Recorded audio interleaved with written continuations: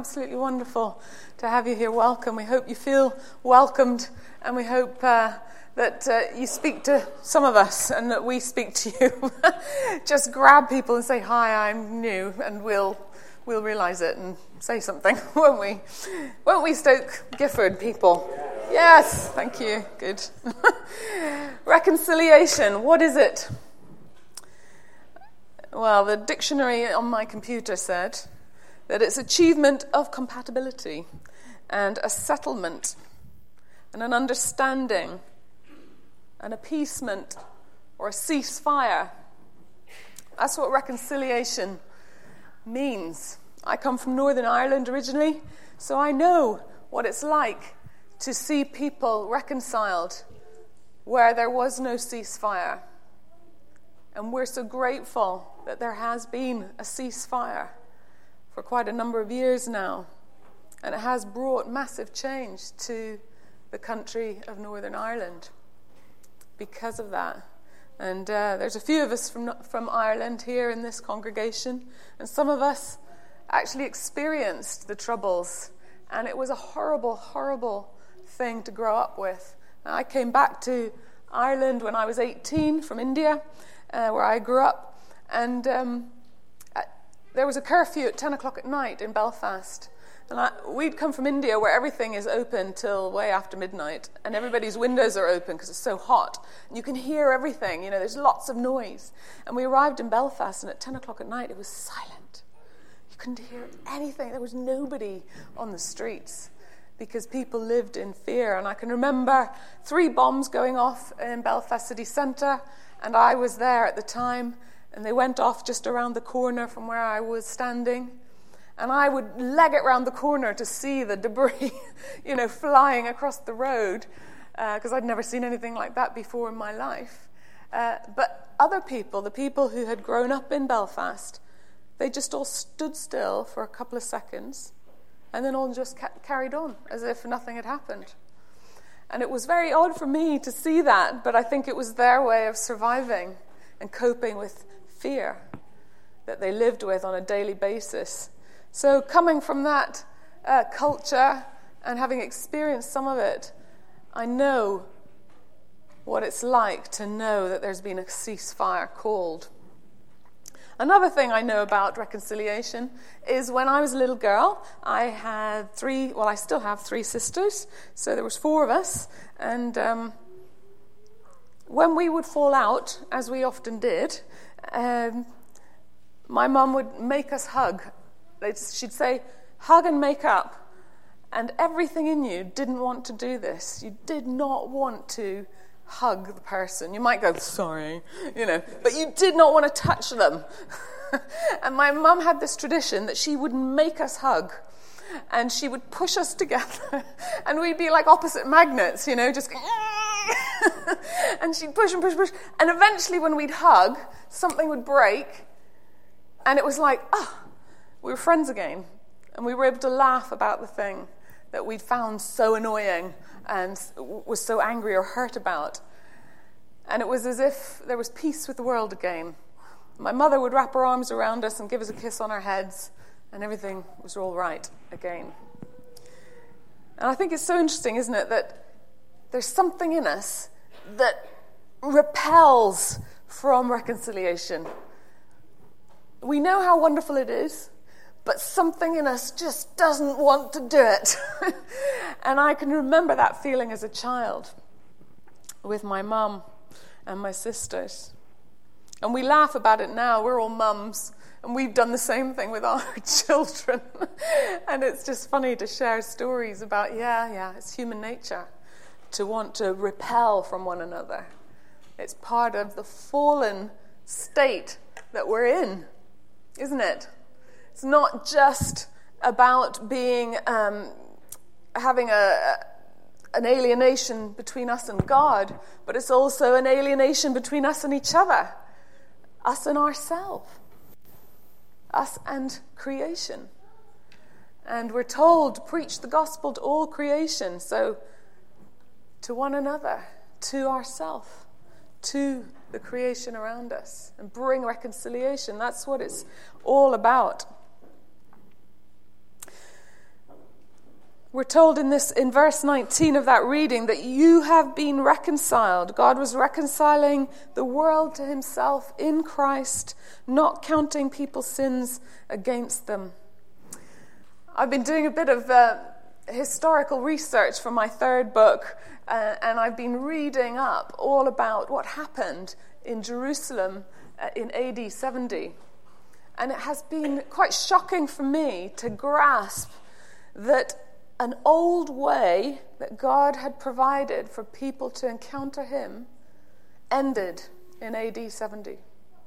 And Jesus predicted when he was alive, and he stood in the temple, and he predicted that one day this temple was going to be destroyed. And this whole way of making connection with God was going to be over. And in AD 70, it was utterly destroyed. The temple was laid waste. There was not one stone left on top of the other. It was an appalling tragedy that happened, and millions died. And many more were taken into slavery and sent all over the world. And the dispersion of the Jews went right out across the world then. And that was the end of an old way of reconciliation. And Jesus had come and he'd predicted it, and he'd said, I'm the way.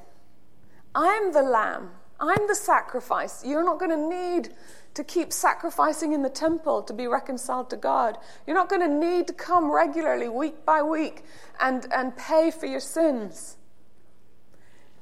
I'm it. And not just for the Jews, but for all people. All people. And in the Jewish temple, there was an allowance for all people to come and bring their sacrifices. And you know what's really interesting? That the start of the war that ended Jerusalem and the temple there was because one of the Pharisees, one of the leaders in the temple, decided that they would no longer accept sacrifices from the Romans to Jehovah. And they said no more aliens aren't allowed to come in and bring their offerings. And that was it. They insulted Caesar, they insulted Rome, and that was the beginning of the end. Because God's heart is for all people.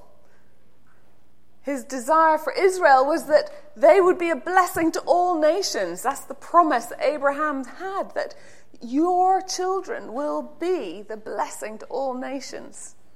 All people will be blessed because of you. And Jesus came so that that could be fulfilled, so that all people of all races, all religions, all skin colors, all traditions, all cultures could be reconciled to God. It's a phenomenal thing that happened. And we celebrate it tonight with the symbols that we've used in this baptism service. It says in verse 17 that if anyone is in Christ, the new creation has come, the old is gone, the new is here. That's what's happened in this symbolic act that we've all witnessed and been part of. You go under the water. You're identifying with Jesus in his death. You're choosing to let go of your old nature, your fallenness without God, without relationship with him. And you're dying with Jesus on the cross, and you leave that under the water, and then you come up out of the water, symbolizing that you're rising again with him to newness of life, that you're empowered by his Holy Spirit to live for him, and that daily you're going to choose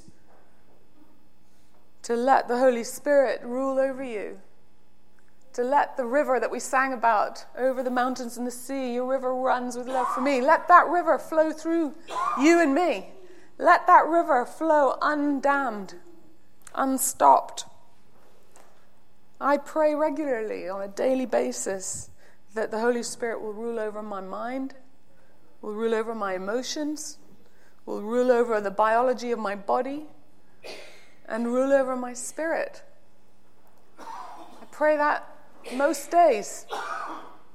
I'm going into the menopause, so I'm really praying for my hormones, that they will be ruled by the Holy Spirit, and that it won't be too traumatic for Simon. Amen, brother? Yes. Preach it, preach it. But that's what it means, that the old has gone and the new has come. It's not a finished, done deal, not until I die and go to be with Jesus or until he returns. It's not a done deal. It's a work in progress. You and I are a work in progress. The new has come. The old is going. And it's a decision we make on a daily basis. And I'm going to live by this Holy Spirit, the Spirit of Jesus. I'm going to let him rule in my life. I'm going to let him flow through me. I'm going to ask him to flow through me and rule over me. And then in verse 15, we're told to live for him. He died for all, that those who live should no longer live for themselves, but for him. And previous to that, it says that we believe that Christ died for all, and therefore all have died. And the inference then is that therefore all should be able to rise to newness of life with him. All people. Jesus came for all people. Not just for special people, although you are all very special. Not just for the super good ones, but for all people. And we're called that if we have put our trust in him and what he's done for us on the cross, and that we live for him. Live for him. I got baptized when I was 18 in Karachi Beach with the Bishop of Karachi, who'd never done an adult baptism before. And he dunked me 3 times in the sea without any warning. And I swallowed quite a lot of that water, and I really don't think that was a good idea, but yeah. And I knew that when I got baptized, it meant that I was to wholeheartedly live for Jesus. And I went to a group at school where we were learning about living for God with the help of the Holy Spirit. And I was also a member of a jazz band.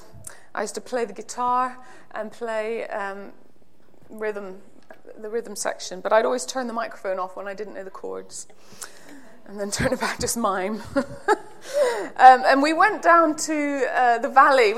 I lived in a boarding school up in the Himalayan mountains, and we went down to the valley in a place called Dehradun for a weekend of a jazz festival, and we were playing at this festival. And then it was late in the evening when we came back up the hill, and it was a very windy road, and it took a long time. And I was sitting in the middle of a bench seat in a taxi with a friend of mine that I knew from this Christian group that I'd been going to since I'd been baptized. And I'd recently got to know him quite well, and his parents, it was actually his mother that had grabbed me by the scruff of the neck and dragged me to Bible studies and talked to me about Jesus, and a bit like your wife and mother-in-law. Yeah.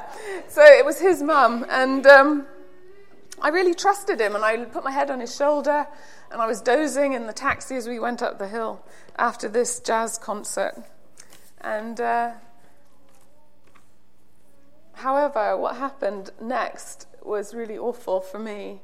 I became aware that he was touching me inappropriately and that he was molesting me, but it was in this crowded setting of a taxi, and I didn't know what to do. So I sat up and just didn't say anything, just moved away from him a bit. And for days I loathed this person, and I avoided him at all costs. I was so angry with him. It was such a fierce emotion that I couldn't sleep at night. And eventually I managed to begin to pray about how I felt about what he'd done to me. And knowing that even in this, I needed to find out how to live for God, how to live for Jesus and not for myself.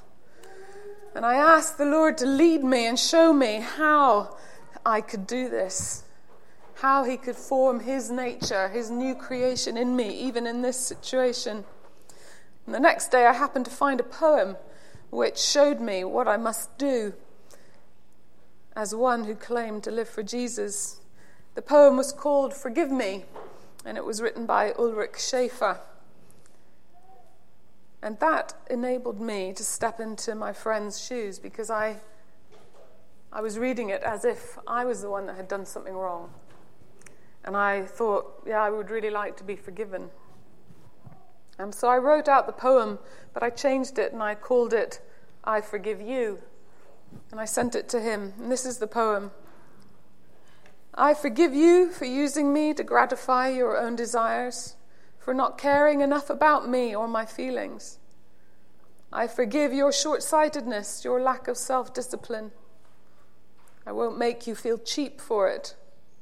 I'll allow you to come close to me again, so that you can build up what your egotism has destroyed. I won't lock you out of my life, but I'll try to teach you respect, teach you to love the wholeness of body, mind, and spirit.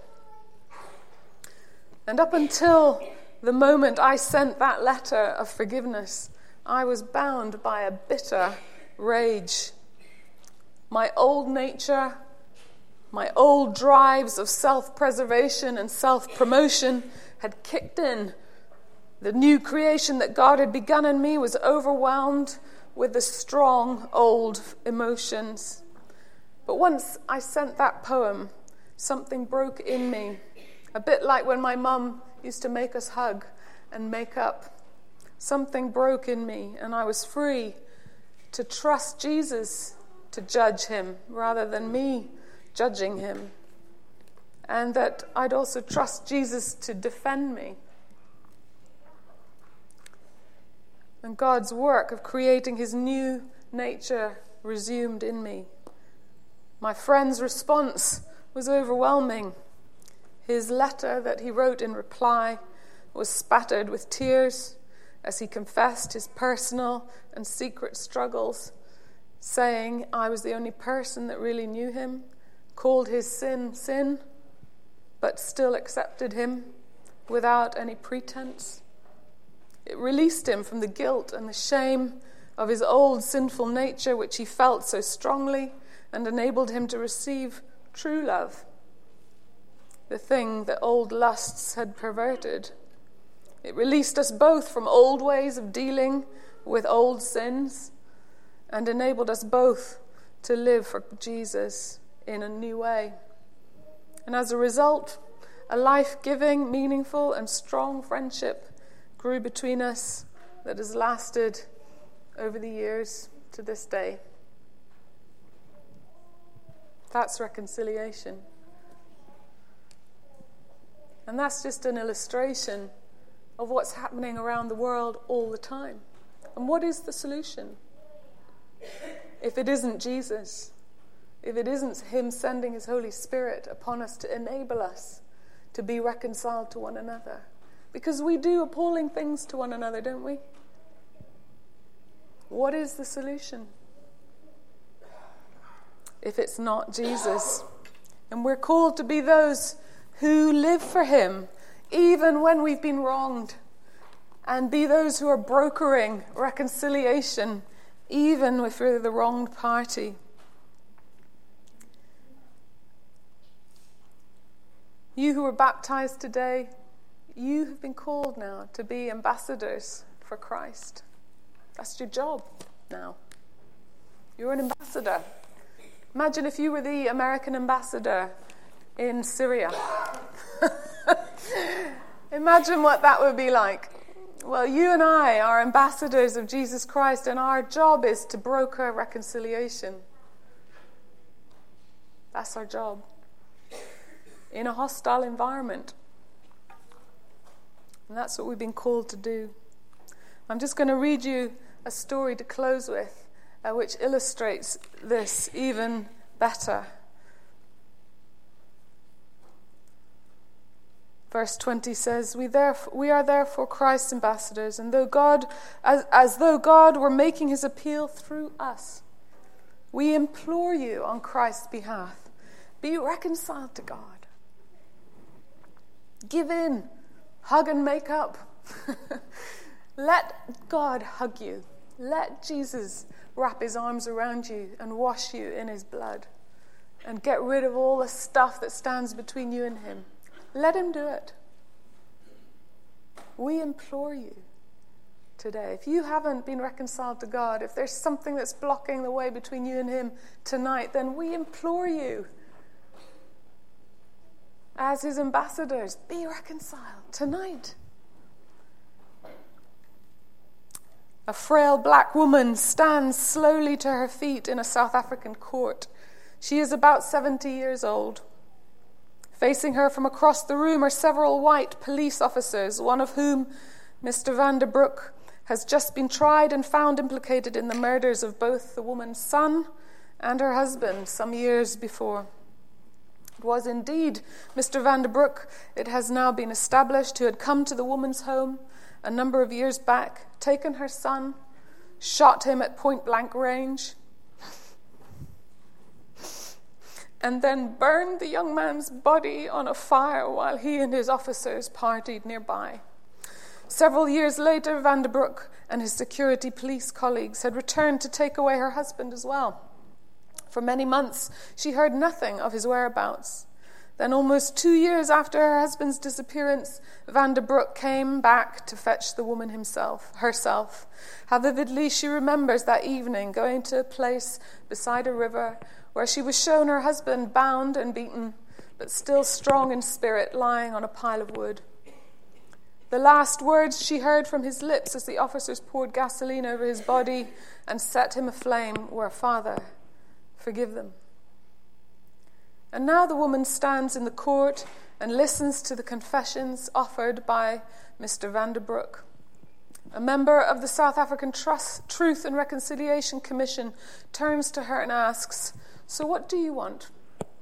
How should justice be done to this man who has so brutally destroyed your family?" "I want 3 things," begins the old woman calmly but confidently. "I want first to be taken to the place where my husband's body was burned so that I can gather up the dust and give his remains a decent burial." She pauses and then continues. "My husband and son were my only family. I want, secondly, therefore, for Mr. van der Broek to become my son. I would like for him to come twice a month to the ghetto and spend a day with me, so that I can pour out on him whatever love I still have remaining within me. And finally," she says, "I want a third thing. I would like Mr. van der Broek to know that I offer him my forgiveness because Jesus Christ died to forgive. This was also the wish of my husband. And so I would kindly ask someone to come to my side, lead me across the courtroom so that I can take Mr. van der Broek in my arms, embrace him, and let him know that he is truly forgiven."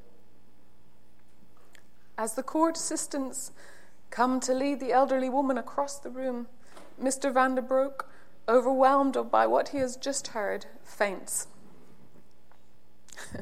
And as he does, those in the courtroom, friends, family, neighbors, all victims of decades of oppression and injustice, begin to sing softly, "Amazing grace, how sweet the sound that saved a wretch like me."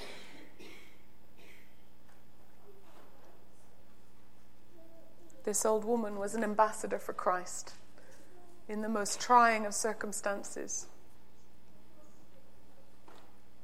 And she was imploring this man, Mr. van der Broek, to be reconciled to her, but also to God. That's our job. And so tonight, as part of my job, I would like to invite you to be reconciled to God. If there is anything that is blocking the way between you and him, it doesn't have to be like that. Jesus has done everything that is necessary to bring you close to God. Maybe you've been wronged. Maybe you've been deeply hurt. Maybe you've had trials and difficulties that have made life almost unbearable for you, and you don't understand why God, if he's good, let these things happen to you. Well, I'd encourage you to come tonight to the front here. Take some water from the baptismal pool. And pour it down on your own head. And put your trust in Jesus again. And ask God to give you more of his Holy Spirit to help you, to enable you in your circumstances.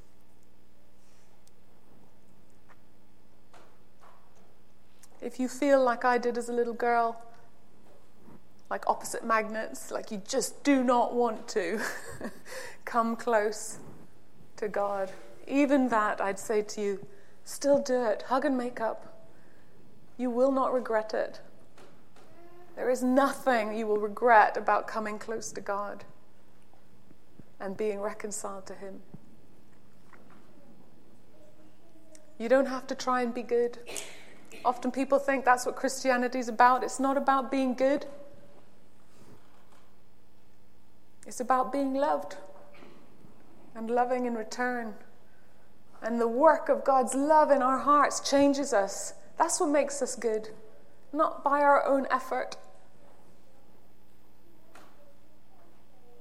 And so many hesitate to come close to God because they think, oh, well, I just couldn't do it. I couldn't be good enough. Of course you can't.